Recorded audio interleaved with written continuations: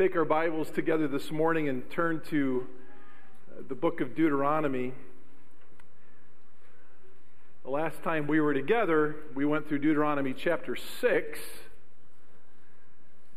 and the Shema of Israel. Do you remember that 2 weeks ago?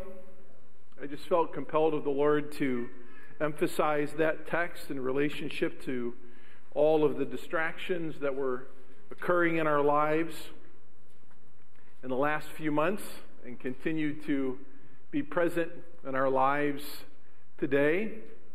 And it certainly doesn't look like any of these distractions are going away anytime soon. When I was done preaching that message on the way home, I pray while I'm driving after I preach, just asking the Lord to fill any blanks in that I may have missed in what I had just said for 40 minutes. That's always a good exercise for me on Sundays. And then I'll go back later and I'll re-watch the sermon that I preached on video, and I'll see different things and I'll hear different things that I want to change, and maybe next time I would say a little differently, and often wish I would have said, did not hear things I wish I would have said. I would say in Deuteronomy chapter 6, the latter is probably what most stuck out in my mind, is wishing I would have said some things I didn't say. Now, I didn't intentionally not say those things. I'm bound by time. So I said what I could say with the time that I had. But instead of going on into 2 Corinthians chapter 2 in our book study there, which we'll pick up next week, I thought I would spend all of this Sunday focusing upon practical ways that we could implement what we learned in Deuteronomy chapter 6 in the Shema of Israel. Okay? And I want to speak to you this morning about what it means to have a word-saturated home. How do we achieve the goal of having a word-saturated home? So this is not a Father's Day message. It's not a Mother's Day message. It's a message for the home. It's a message for the home regardless whether it's single parent or two parents, whether you're single, unmarried, whether you're married with or without children. This is a message for the home in which you live. How do we maintain or have a word-saturated home? You might recognize this quote: "Tell me and I forget, teach me and I remember, involve me and I learn." Have you heard that before? Tell me and I forget, teach me and I remember, involve me and I learn. You know that came from Benjamin Franklin. There's some spiritual virtue involved with that when it comes to understanding the Word of God, isn't it? Just talk about it, tell me and I'm going to forget, teach me and I'll remember, but you involve me, that's where I really learn. That's what we're trying to attain to here at Grace Church of Mentor with discipleship. Amen. Spending time together over the Word of God, living the Word of God together. That's not just a good idea, well-motivated good idea. That's a biblical mandate, right? We're all to be teaching each other to observe everything the Lord's commanded us. That's not my singular responsibility as a pastor to proclaim it to you, where you just hear it and then forget it. It's not merely my responsibility to set up and to train biblical teachers of the Word so that you can show up and listen to them skillfully teach God's Word in an honorable way, as James 3 would have us do, and leave you there. It's my responsibility as a shepherd to shepherd you unto disciple-making purposes so that you can learn it together and learn it. You really can't learn it until you're living the Word of God together. That's what we're doing as a church family. But it can't start with us. It's got to start in your homes. How do you have word-saturated homes? Go with me to Deuteronomy chapter 4. You're probably already there. Before the Shema of Israel, this was not unfamiliar. This was not an unfamiliar refrain in the Mosaic community. The words are often recited throughout Mosaic literature, especially this book of the Pentateuch. So look at verse 9. Only give heed to yourself and keep your soul diligently, so that you do not forget the things which your eyes have seen. What had Israelite eyes seen?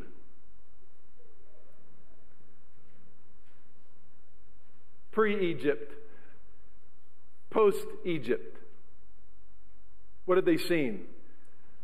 I think that's an admonition we need to underscore in our Bibles, because often we're talking about the written, preserved word. And my friends, these things that they had been eyewitnesses to had been preserved in the Word of God. Don't forget what your eyes have seen. That you do not depart from your heart all the days of your life, but make them known to your sons and to your grandsons. Remember the day you stood before the Lord your God at Horeb, when the Lord said to me, assemble the people to me, that I may let them hear my words, so that they might learn to fear me all the days they live on the earth, that they may teach their children. There's three particular words that I would like to describe in defining what is a word-saturated home. It needs to be, first of all, consistently saturated. Number two, deeply saturated. And number three, meaningfully saturated. Again, whether you're single parent, two-parent home, two adults married with no children, you need to have a consistently, deeply, and meaningfully word-saturated home. We said last time we were together that the Shema of Israel is repeated after Deuteronomy chapter 6 and Deuteronomy chapter 11. So let's jump over a few pages to the right, and let's read verse 19 of Deuteronomy chapter 11 together.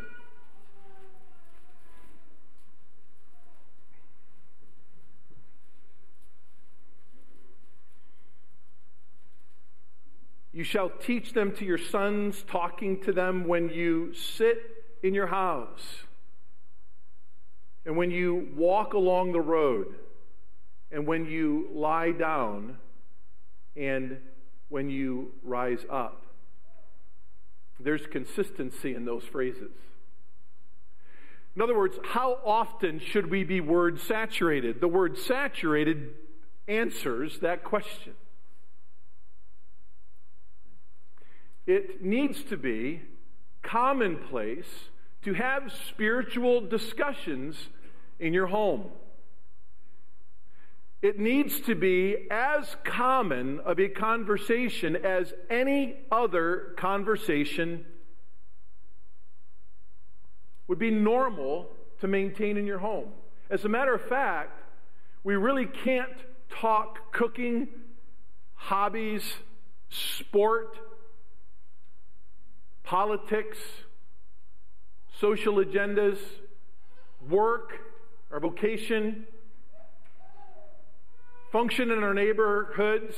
There really is no thing that we do in our life that the Word of God does not address. We ought to know the Word of God well enough, which is our second point, to be able to maintenance and carry on consistent conversations of how the Word of God applies to any part of our life. From sleep to diet to exercise to education. the new nature that we've been given as we've been indwelt by the Holy Spirit of God, has given us the ability to understand the Word of God as it applies to all areas of life and godliness. So really, I don't believe as a dad I've ever seen one conversation about any one of those aforementioned things as separate from a conversation about the Word of God. Does that make sense? If we're going to have a Word-saturated home, we've got to be able to understand how the Word of God applies to every part of our life as previously detailed. Okay? We cannot compartmentalize God's Word apart from any practical part of our life. It must saturate those practical parts of our lives.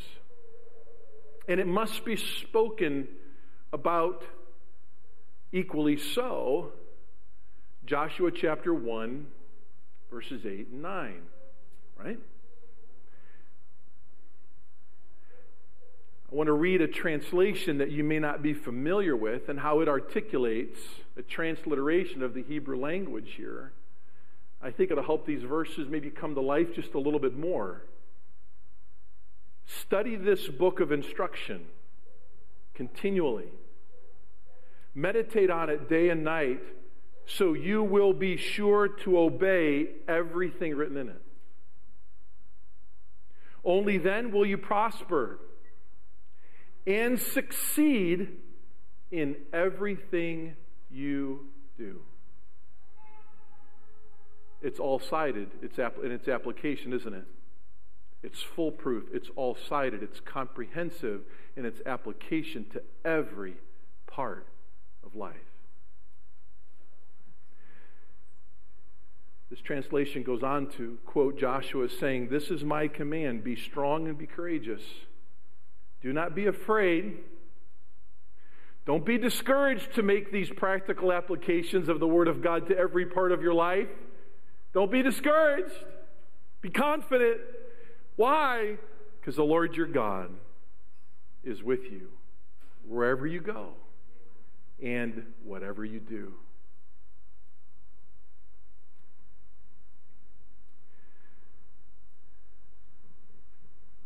Over with me to Proverbs chapter 1, verses 8 and 9. Throughout the years, many of you have asked me, what are the scripture passages that God's used in your life to help you in your home? And I'm just going through these passages that God's helped me. If I've been any way honoring to God in my home, which I hope I've won more battles than I've lost, because I know I'm imperfect, and I've lost a few. These are the Bible verses that remain my anchors to consistently applying God's Word to every practical part of life. It began for me long before I was married with Proverbs chapter 1 and verse 8. "Hear, my son, your father's instruction, and do not forsake your mother's teaching. Indeed, they are a graceful wreath to your head and ornaments about your neck. My son, if sinners entice you, do not consent." Go over to chapter 2 of Proverbs. "My son, if you will receive my words and treasure my commandments within you, make your ear attentive to wisdom, incline your heart to understanding. For if you cry for discernment, lift your voice for understanding. If you seek her as silver and search for her as for hidden treasures, then you will discern the fear of the Lord and discover the knowledge of God." Chapter 3, verse 1. "My son, do not forget my teaching, but let your heart keep my commandments.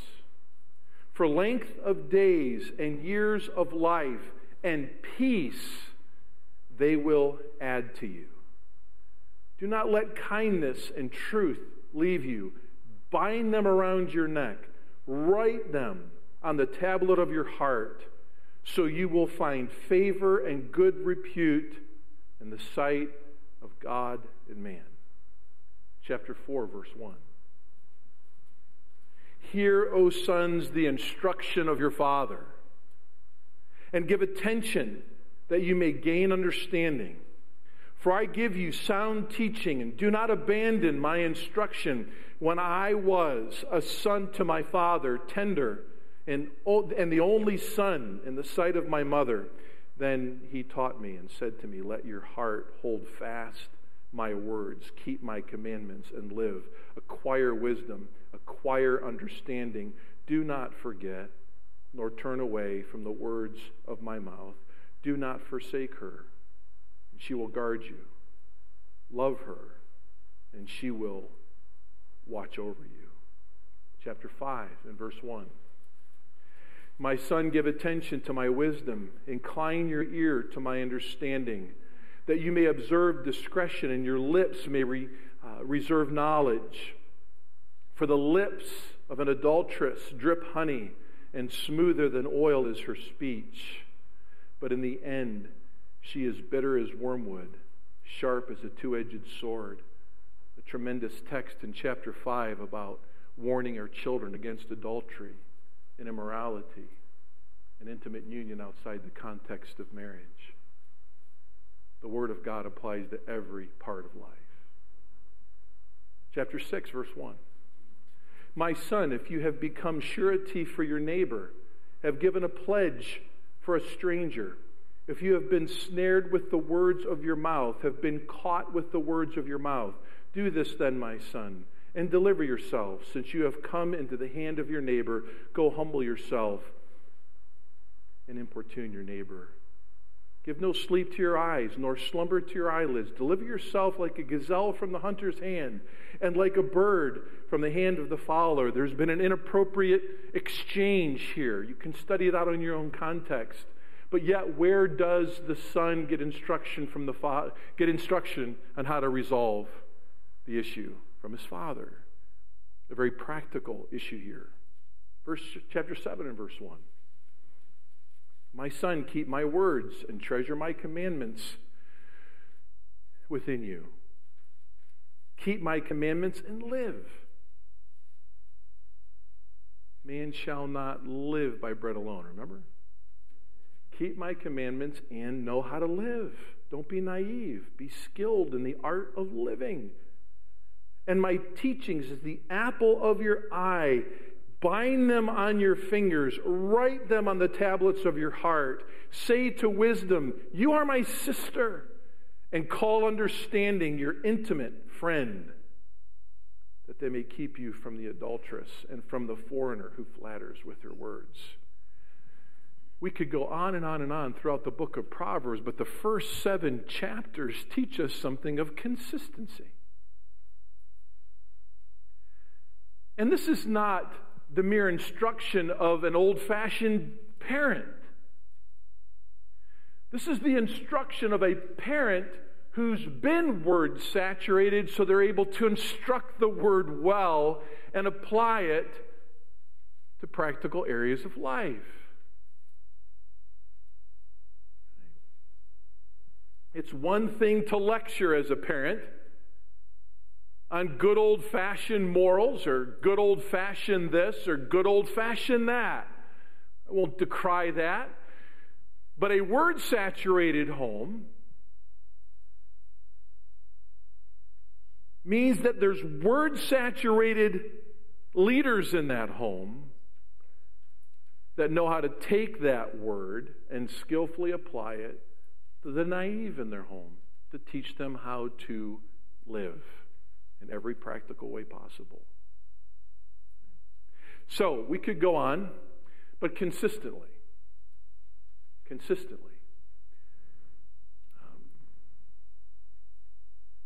One of the best ways that you can consistently promote the word in your home, and these are some things that we've done.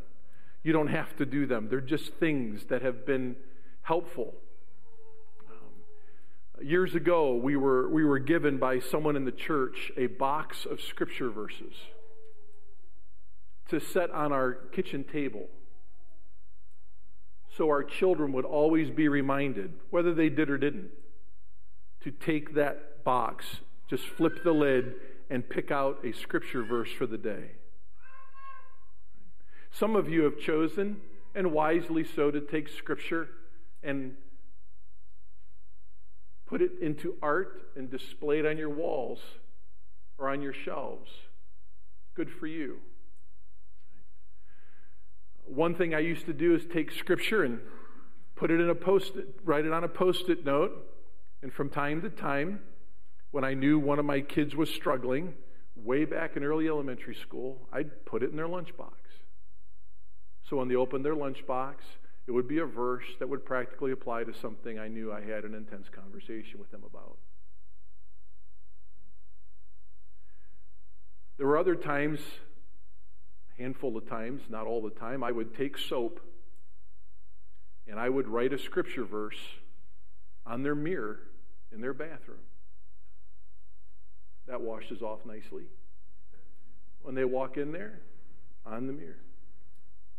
There were some times when they had been able to achieve a particular goal, academically or athletically. I would take that soap and I'd write congratulations on their mirror in their bathroom with the scripture verse at the end. Right? And everything give thanks, for this is the will of God. There were times where I would put a Post-it note with scripture for my own memory, for my own purposes, on the dashboard of my car while my kids were growing up. Because there was a particular issue I was dealing with in my own life spiritually, and that scripture was a reminder to me, but guess who's seated behind me? Always being reminded that Dad needs that as much as they need that. Often those conversations, those scripture texts posted would create conversation. Dad, why is that there? Well, Dad's a spiritual schmuck sometimes. I make a lot of mistakes, and God convicts me. And let me tell you a recent mistake that I made. And I had to tell the Lord I'm sorry for it, and I'm sorry to you for that. But this is the Word of God that brings me back around and sets me back on my feet and gets me going again. Okay? Consistency. Saturated lives. Consistency. I would implore you that if you have children in your home every single night before they're born until they're through the 6th to 8th grade, make sure you have at least 5 minutes every night at that age. Cite a verse, memorize it together, and to pray.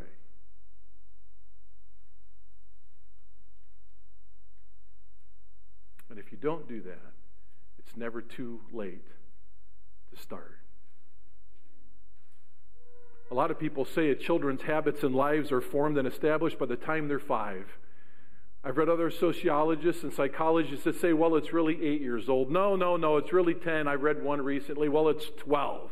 If you don't have the mind and heart of your child set, and this was a secular writer, by the time they're 12, in the way that you'd like them to live, then you've lost them. I'm not going to get caught up in an age limit that's terminal, because that doesn't describe what God's Word can do to change a life at any age. Right. All I can say is it's never too late to do the right thing. Whatever you've got to do to saturate the Word of God in your home consistently, do it. Do your children know that you're in the Word consistently? My goodness, electronic media today, my friends. If you don't use it wisely, it's like any electronic tool. We've got the opportunity now to send our children Bible texts. And from time to time, even tell them what that Bible text meant to you that morning you read it. consistently? What's consistently in front of their eyeballs? I read an article recently that said that 8 hours a day for children, screen time, 8 hours a day. Take their phone and go to their analytics, and you can see how you spend those 8 hours a day. A lot of that research and reading is not bad. All I'm saying is we should consistently send a spiritual commercial all right, to that constant refrain of data and information they're getting. And it should be naturally received because it should have been a normal pattern. You start doing that with your children now, and they might say, oh, wait, Dad must have heard a sermon or Mom must have heard a sermon, and they're going to start this now. You know what? Let them have some heartburn for 48 hours. It's okay. When you send it, tell them you love them. When you send it, tell them you sent it because it spoke to you first, and you really don't have anything to teach them without you learning it first. Why don't you let the Word of God create some vulnerability in your life that your kids can see so that they can grow? See, I don't have any kids in my home, Pastor. Consistently saturating your life with the Word of God is quite similar to when you're doing it when you're having kids, as when you're alone. Every single morning, you should have spiritual breakfast.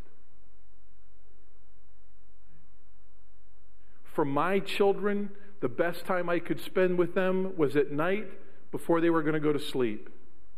To me, children best receive the Word of God at night. And then I knew they were going to be falling to sleep with the Word of God, K through 6th grade, K through 8th grade, right? And probably sleep more peacefully, and I at least wanted them to fall asleep with the words of God on their heart and their mind. But for an adult, the best time to be with God is when you're having your bagel or your coffee. And if you can't do two things at once, read before or after your bagel and your coffee. It's got to be consistent. It's got to be consistent. Right? Number 2, and by the way, we probably won't get through all 3 because I'm excited about a baptism that's to come. All right?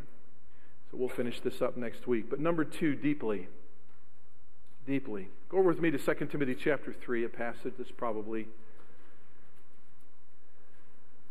easy to remember for you folks. 2 Timothy chapter 3. Paul's writing Timothy, who's now a pastor at Ephesus, and reminding him of how he was reared.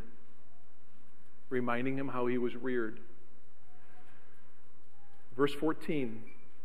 You, however, continue in the things you have learned and become convinced of, knowing from whom you have learned them, and that from childhood you have known the sacred writings, which are also able to give you the wisdom that leads to salvation through faith, which is in Christ Jesus. And you remember the history of Timothy's grandmother and mother, Lois and Eunice, right? He was reared in a home apparently without a saved grandpa and without a saved daddy. But he had 2 saved ladies in his life who began to pray for him. And if you track Timothy's history back to Acts 14, Acts 15, and Acts 16, apparently these 2 word-saturated ladies saturated little Timothy, then young Timothy, and then young man Timothy's life with the Word of God in every practical way, because by the time he gets to Acts 16 and he's about 18 years old, he's been well prepared by these 2 word-saturated ladies to join Paul's first missionary team.